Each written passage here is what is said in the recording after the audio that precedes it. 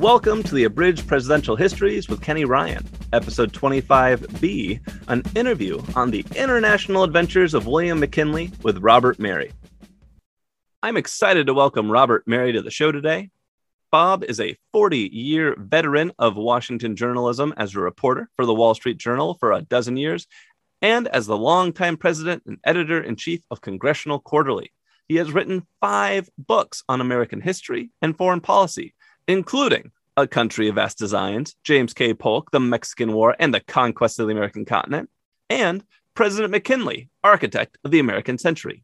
You can learn more about him from his website, robertwmerry.com.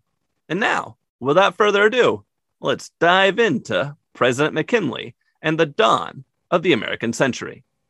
Bob, thank you so much for your time. It's my pleasure, Ken. My pleasure. So the presidency of William McKinley really seems to be this transformative moment in American foreign policy where we go from like a controlling stake in Samoa to owning Hawaii, the Philippines, Puerto Rico, and Guam, and American troops having fought in Cuba and China. I'd love to start with a vocabulary question. People on social media sometimes get upset when the word imperialism starts getting tossed around. Does the United States of America become an imperial power during McKinley's presidency?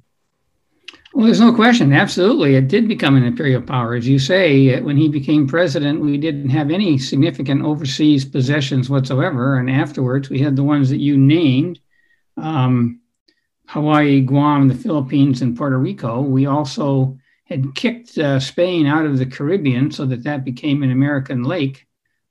We gained dominance over Cuba, although we didn't take possession over Cuba for any appreciable period of time. So absolutely, there's no question at all that that's exactly what happened.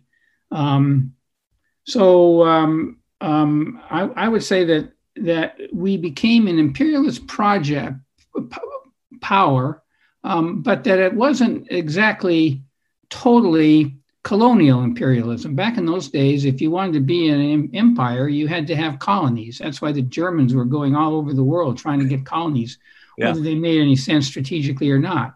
But America came to it under McKinley, and I think later with a little bit of a different view that you could have a lot of influence in the globe without gaining colonies, which could be problematical anyway. But we can talk about how all that worked out with regard to the Philippines and these other possessions. Absolutely. We'll dive into that in a bit. And I want to start, like that desire not to say we had colonies, it might stem from the fact that we were a former colony. Our first president set a precedent for basically staying out of world affairs. How did Americans feel about the way they jumped onto the world scene during McKinley's presidency? Well, Washington did tell us don't go out into the world, but America was becoming a very rich, very big, very powerful country, and it had to go into the world almost by default. It couldn't not employ those levers of power in the world. And so the American people generally were a people of restlessness. I called my book on James K. Polk, A Country of Vast Designs, which was a quote from Ralph Waldo Emerson. We were a country of vast designs and a country of people on the move. And so we consolidated our position on the North American continent through the 1840s and afterwards. And then we busted out into the world. Now, there was opposition. There's always going to be opposition to that. But by and large, the American people were very much enthusiastic about this project in general, that we were a country on the move and that they wanted us to project ourselves into the world. So McKinley is going to be involved in, let's say, 4 major international episodes. He will annex Hawaii. He will fight the Spanish-American War. He'll fight the Philippine-American War. And he'll send American troops to China to help put down the Boxer Rebellion. I'd love to look at each of those and the arguments for and against involvement in each, and then ultimately what their legacies are. So let's start with the Spanish-American War. What were the arguments for and against war with Spain, and why does McKinley ultimately call for war? Well, what's really interesting about McKinley is that historians have kind of assumed that William McKinley was a man of sort of passivity, that he wasn't a man of force. My book disputes that view. And that the view is that these events, powerful events that occurred during his presidency, kind of washed over him, and that he wasn't the person who was directing it. But that's not exactly what happened. Now, he had to contend with the fact that there was a great deal of the population that wanted war, and we have to look at a little bit of background here. Cuba had wanted its independence from Spain for decades. There had been two massive, very bloody insurrections, one kind of during our Civil War period that ended in a negotiated settlement, which wasn't really abided by by Spain. And then the one that was going on when McKinley became president. And it was very bloody and brutal. And Spain sent a General Weyler to Cuba to put down the rebellion. And he did so in a brutal fashion by dividing the island into these sort of sections and attempted to pacify the sections one after another. And they became kind of like extended concentration camps. But Spain didn't have either the money, the wherewithal, and the knowledge to protect people who were now sort of under their control. And the people were dying in the thousands. So it was a humanitarian disaster. And America has always been a country with a great deal of humanitarian instinct and impulse. And so there was a great deal of feeling in America that we've got to do something about this. And there was a lot of belligerence. Now, McKinley didn't go into that belligerence. He didn't embrace it at all, which is one of the reasons why a lot of historians and even people at the time thought that he was not on their side in terms of we have to end this situation. But you got to understand that there was also a strategic factor. Here we had this instability and this terrible situation going on 90 miles from our shores, which were threatening to destabilize the entire Caribbean, which was our backyard. And we couldn't allow that to happen. So what McKinley did was he made it clear to Spain that you got to end this thing. I don't care how you end it, he essentially said. You can win, or you can negotiate this thing, or you can get out. But we can't have this destabilized situation. So there was a humanitarian factor, that was a pro. There was the strategic factor, which was less debated in the public discourse, but nevertheless was sort of understood. And that was a pro. What were the cons? Well, I think that the cons were that America had not gone into the world, had not been an empire, had not attempted to project itself, and this would be a terrible precedent. So what's the legacy of that Spanish-American War? And we'll talk more about the Philippines in a second, so let's set that one aside. But, when we go to war over Cuba, we end up taking Guam, Puerto Rico, those become ours. Cuba, we set free, but have this kind of special relationship. What is the legacy? How does this change America's position in the world? Well, it changes it profoundly because, as we were saying earlier, and as you noted in introducing this topic, we did not have possessions. We had not really projected ourselves into the world. And afterwards, we couldn't get out of the world. We were stuck, whether we liked it or not. Yeah. But generally, we liked it. But that always is attendant with a great deal of difficulty and problems, unanticipated instability and destabilization and all of those things, including the Philippine insurrection, which we'll talk about, including Vietnam, including all the rest of it, what we're doing right now with regard to Russia and China, et cetera. So the legacy was profound. It was a turning point in American history.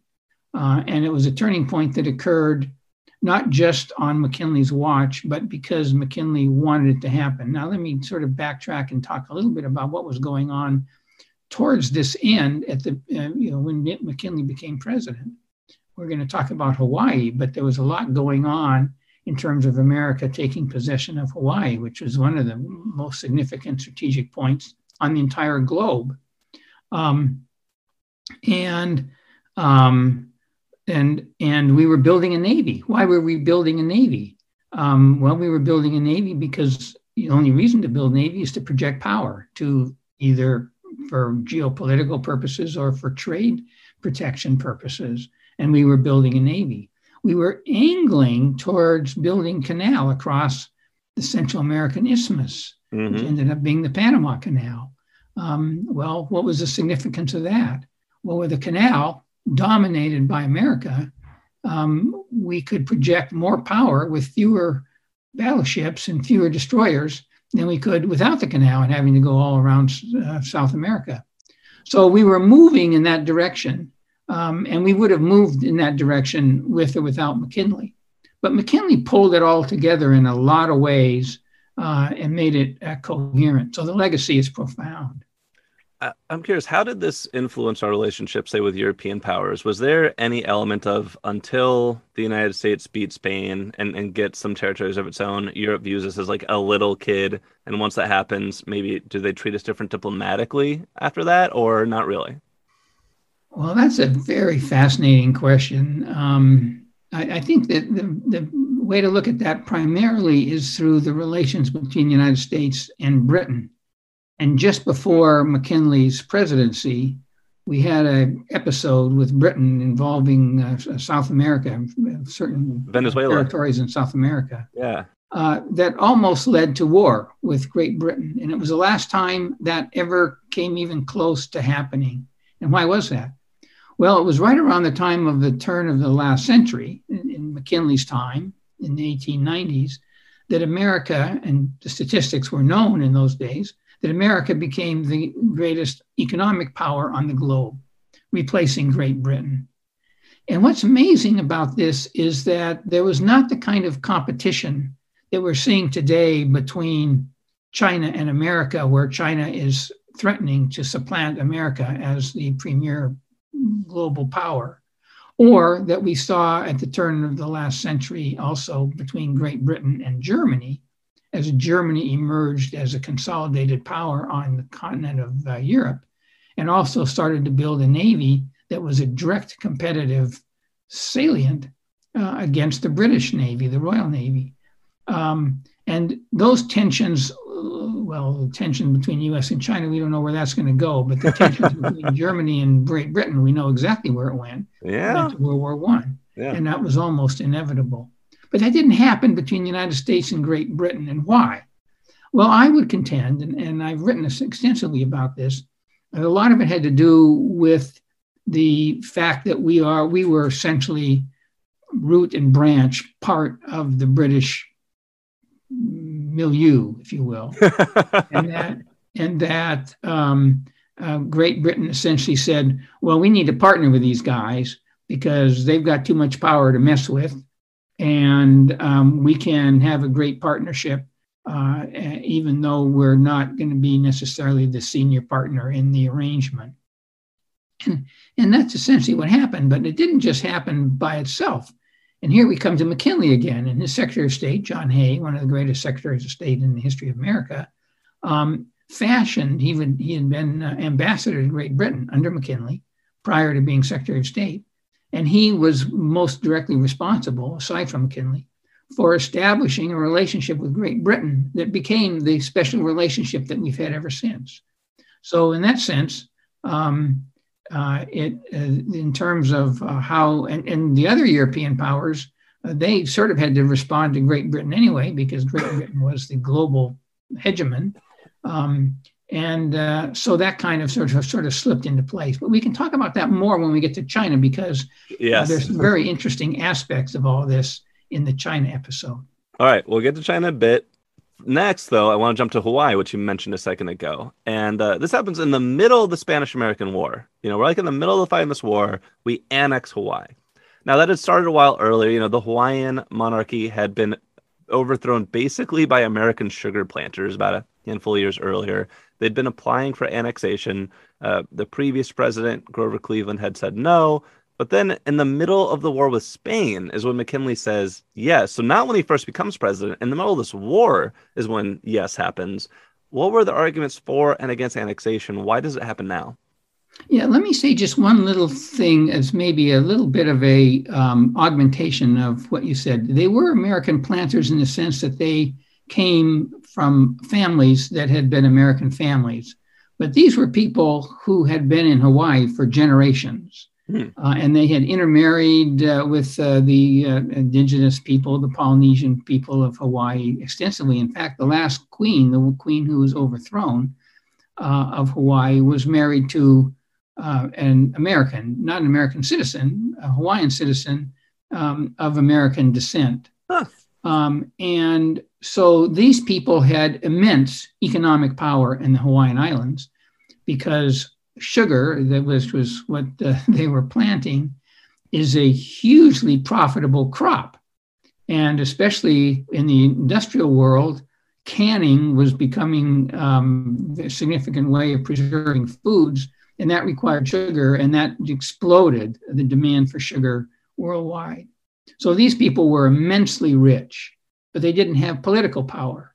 And so there was, in fact, as you say, essentially a kind of a coup or revolution, largely bloodless, but not entirely, in which they took over and upended the monarchy.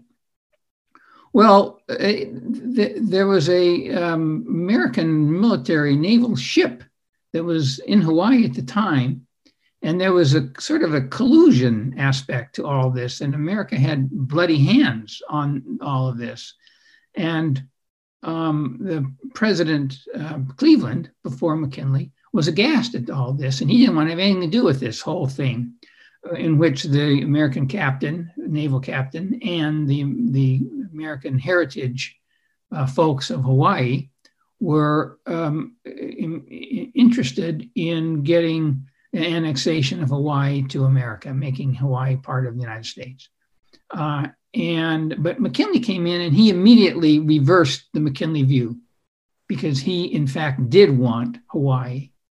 And I think that there was economic reasons because it was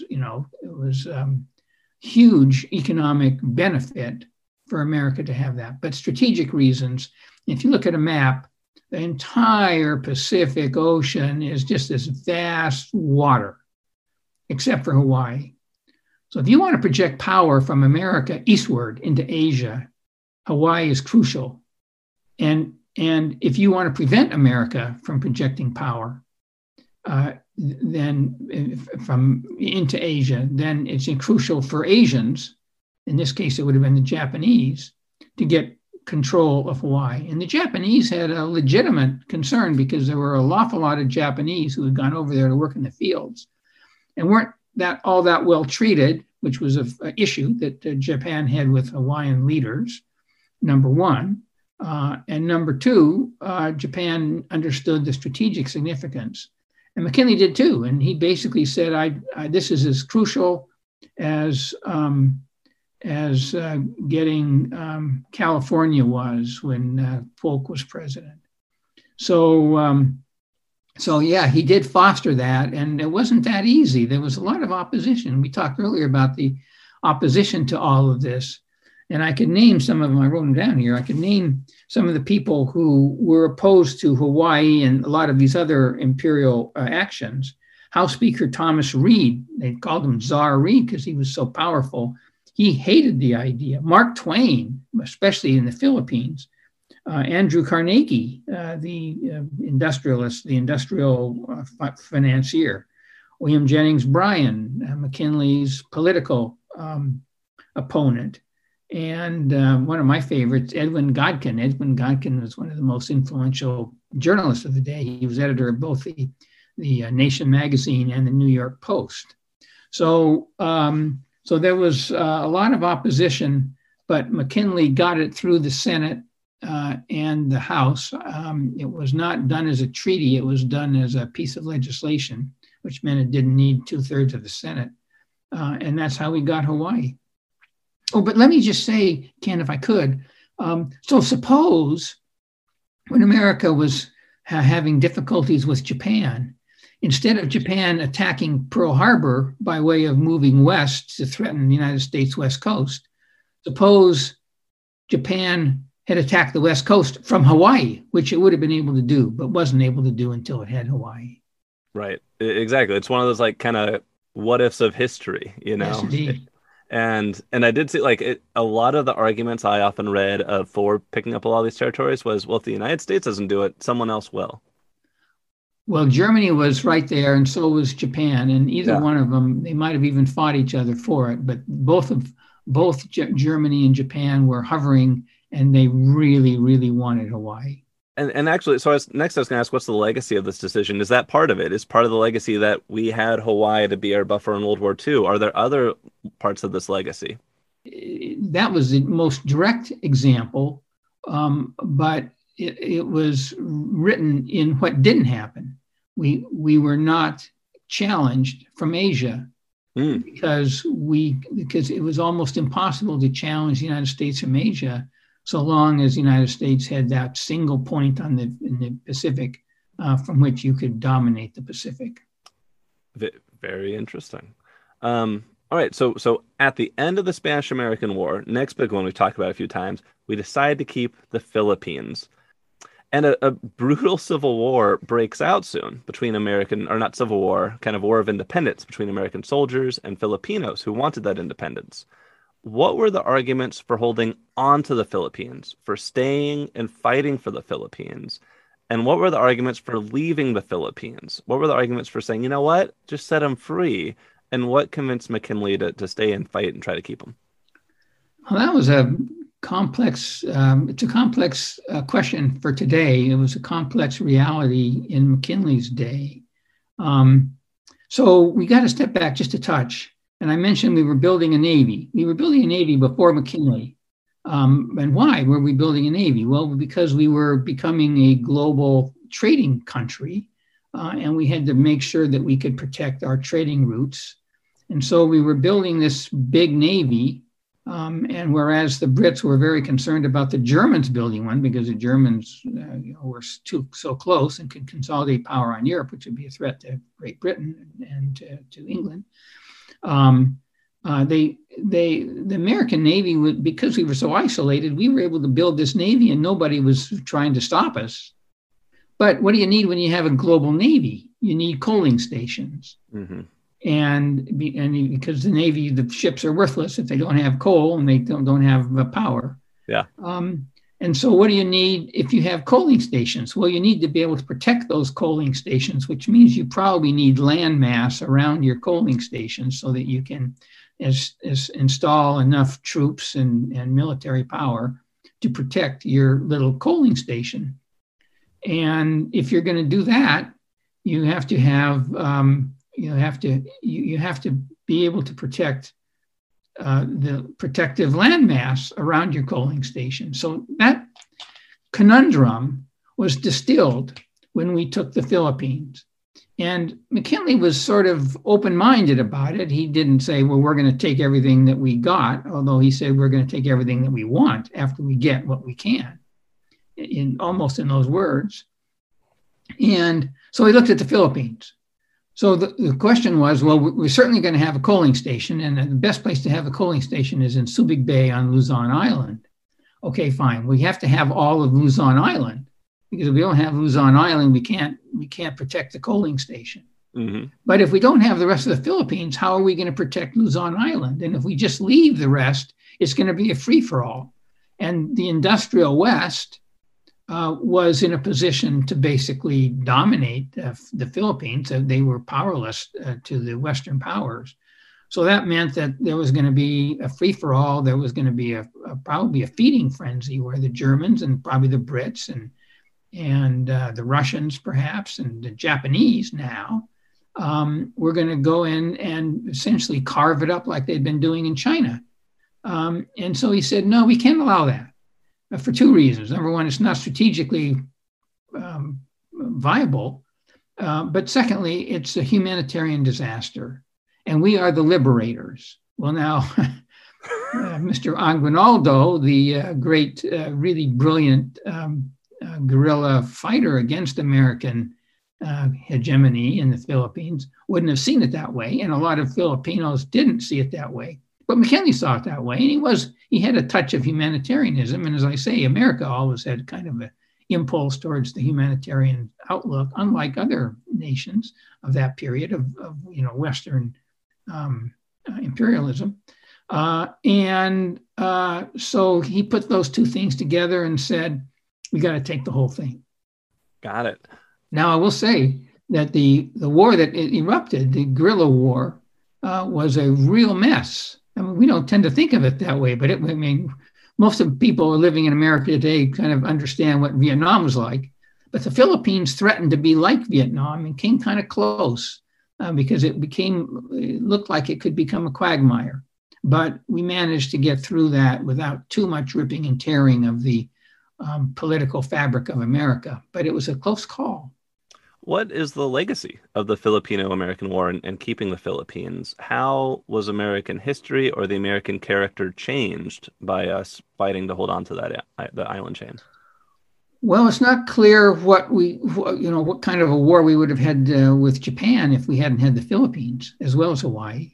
Mm-hmm. So we became a Asian power. We became a Pacific power, and the Philippines was the linchpin of that in terms of getting into Asia itself. And so I would say that the legacy was huge in terms of the outcome of World War II, or the way the outcome in World War II was affected, and what the cost of that victory was. And it projected us into Asia and made us an Asian power. And ultimately, it made us an Asian power with or without the Philippines, because after World War II, we had the biggest Navy. Nobody could touch us. Yeah. We had the Philippines, we had Hawaii, we had Guam, we had the Marianas. So we had positioned ourselves to dominate the Pacific, and we dominated the Pacific and Asia for 70 years. All that's under challenge now, but that was a pretty significant development. All right, last international adventure, we've briefly mentioned it, China. Around 1900, Chinese peasants organized a massive revolt against foreign powers who, as you mentioned, were carving out growing spheres of influence and concessions within China. McKinley dispatched troops to join the fight to end the rebellion. There were like 8 countries that were part of this army to put down the rebellion. What were the arguments for and against sending troops all the way into China? Like, you cannot get much further away from the United States to participate in this intervention. Yeah, just a little bit of background on that as well. You mentioned these countries carving up China. China was a basket case nation. It had fought the opium. It had been basically just kind of stomped over by Britain in the Opium Wars. And it had been sort of laid bare. It was a basket case of a country. The last dynasty, I don't know how it's pronounced, but it's spelled Qing. The last dynasty was falling apart, and so was the country, and it was vulnerable to this carving up. But there was one other element that's worth noting, and that was the missionaries, the French Catholics and the American Protestant missionaries, who had amassed a great deal of power within this chaotic nation, and was affecting the culture of China in ways that the leadership and the former people who were the elites were very uncomfortable with. So not only was there a great deal of anti-Western, and Japan was part of all this too, so anti-Japanese feeling, fervor, among Chinese rank and file, ordinary citizens, but even the leaders, who of course had a responsibility to act somewhat responsibly in terms of international relations, but they hated it too, and so they allowed a lot of abuse of Westerners, and they were being killed, and they were being abused and traduced, and they in fright. These Western, mostly diplomats, but other traders and others, got themselves into the diplomatic compound in Beijing, Peking then, and were sort of holed up. And they were besieged by not millions, but thousands of Chinese citizens who were bent on basically slaughtering them.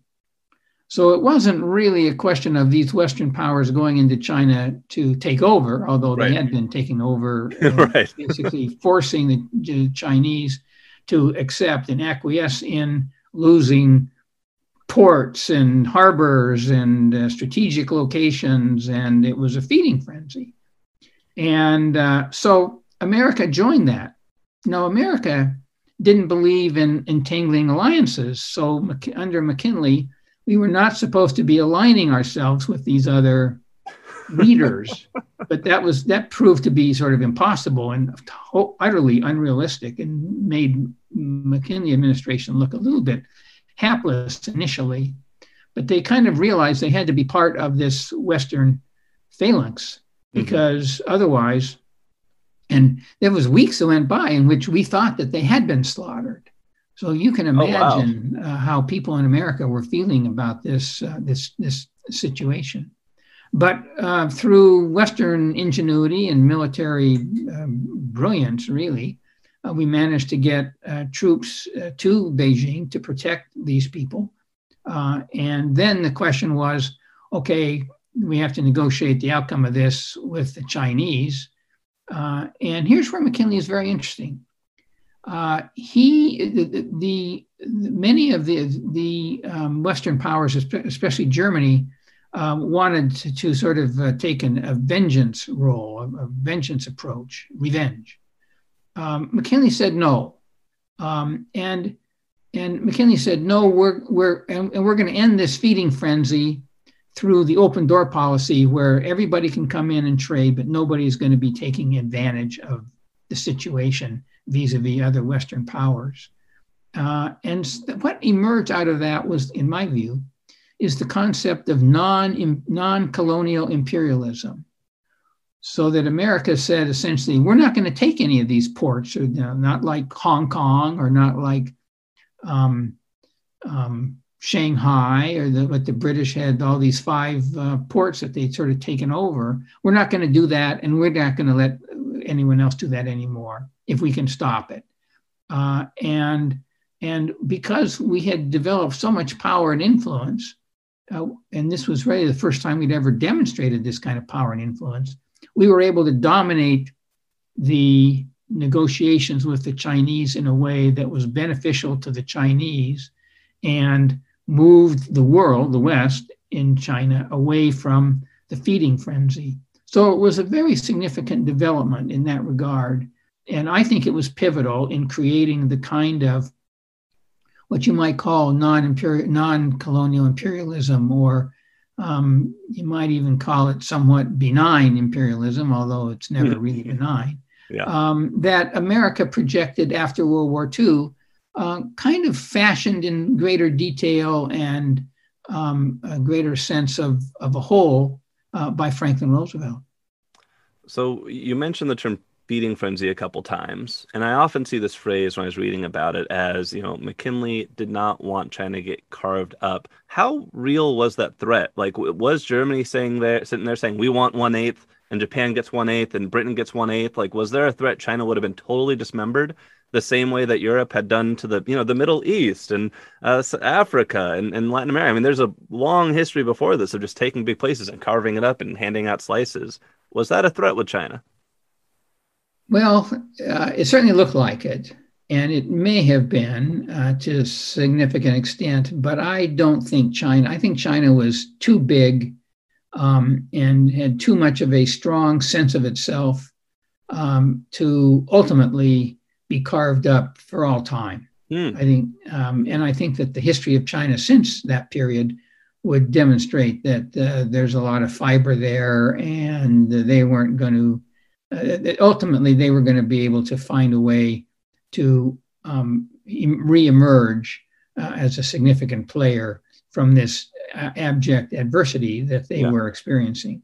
But that's an open question, and one can debate, what might have happened endlessly. I try to avoid debating what might have happened. Totally. Yeah, I totally picture an alternate universe where, China looks like the Middle East or something right now. But you're right. Who knows? It might have pulled itself back together no matter what.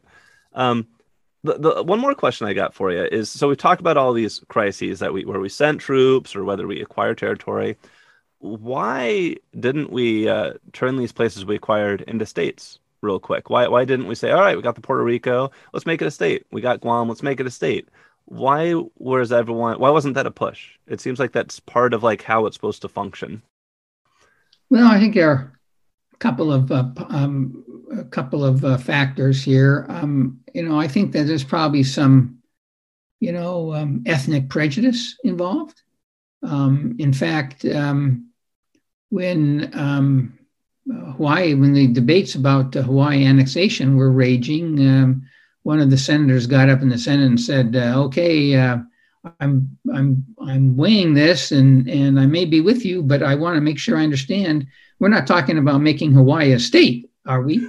And the answer was, I can't remember the senator who was running the Foreign Affairs Committee at that time, but said, Foreign Relations Committee, said, "Oh, no, we wouldn't consider that." And then also, I think that in case of Guam or Puerto Rico, I just don't think they were considered to be large enough to be states. So they sort of were put into the territorial status from the beginning. And it wasn't really much of a debate or a contention in America regarding that. Hawaii, of course, and Alaska, our last two states, yep. Were a different factor, but they were larger, and there wasn't so much of the ethnic question with regard to Alaska. But there certainly was with Hawaii, but it's worked out fine. What can we learn from the way McKinley led the country through these foreign crises? Is there a lesson in leadership here? I think there is. And some of my reviewers, when I wrote the McKinley book, suggested that as well. I had a problem writing about McKinley because McKinley was a man who led by indirection. And he wasn't a man of force or overt force, but he always seemed to get his own way. And so I tried, and he didn't keep a diary. He didn't write many letters even. So it was really hard to get a take on this guy. I wrote about James K. Polk, and he kept this amazing diary through his press. I knew what he was thinking, and almost on everybody and everything. And so that you could really sort of get into it. And it was really hard with McKinley. Well, I developed this motif, which was the mystery of William McKinley. How did he accomplish all this stuff in this sort of indirection way? Well, he did accomplish it. And he did do it because he wanted to do it. What happened during his presidency largely was a product of the things that he wanted to happen. So that was kind of the McKinley leadership. Now, there was a congressman by the name of Butterworth, Ben Butterworth, who was a Republican. He didn't like McKinley that much personally, it appears from his letters. But he was very, very close to Mark Hanna, who was McKinley's sort of chief go-to guy and his chief operative on anything that he needed done.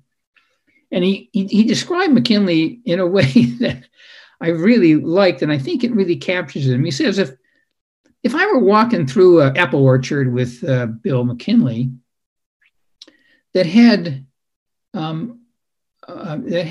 but two producing apple trees, and on one of those trees that we were walking under had but two apples, Will would grab both apples, he'd put one in his pocket, he'd take a bite out of the other one, and he'd turn to me and say, "Do you like apples, Ben?"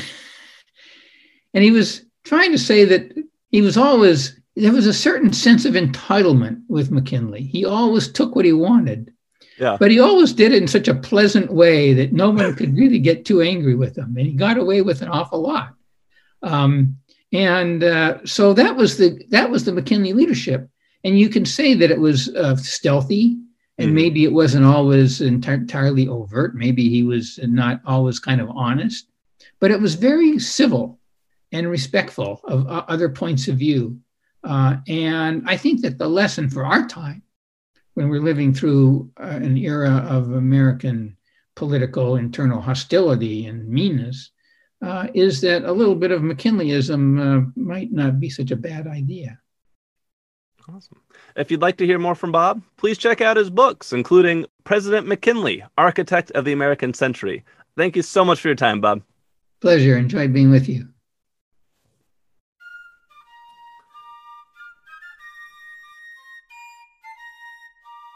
Thank you for listening to today's episode of Abridged Presidential Histories. If you enjoyed it, please subscribe, tell your friends about the show, leave a 5-star review on your podcast listening platform of choice. Really appreciate it when you tell your friends about the show. I love seeing more people come and find us.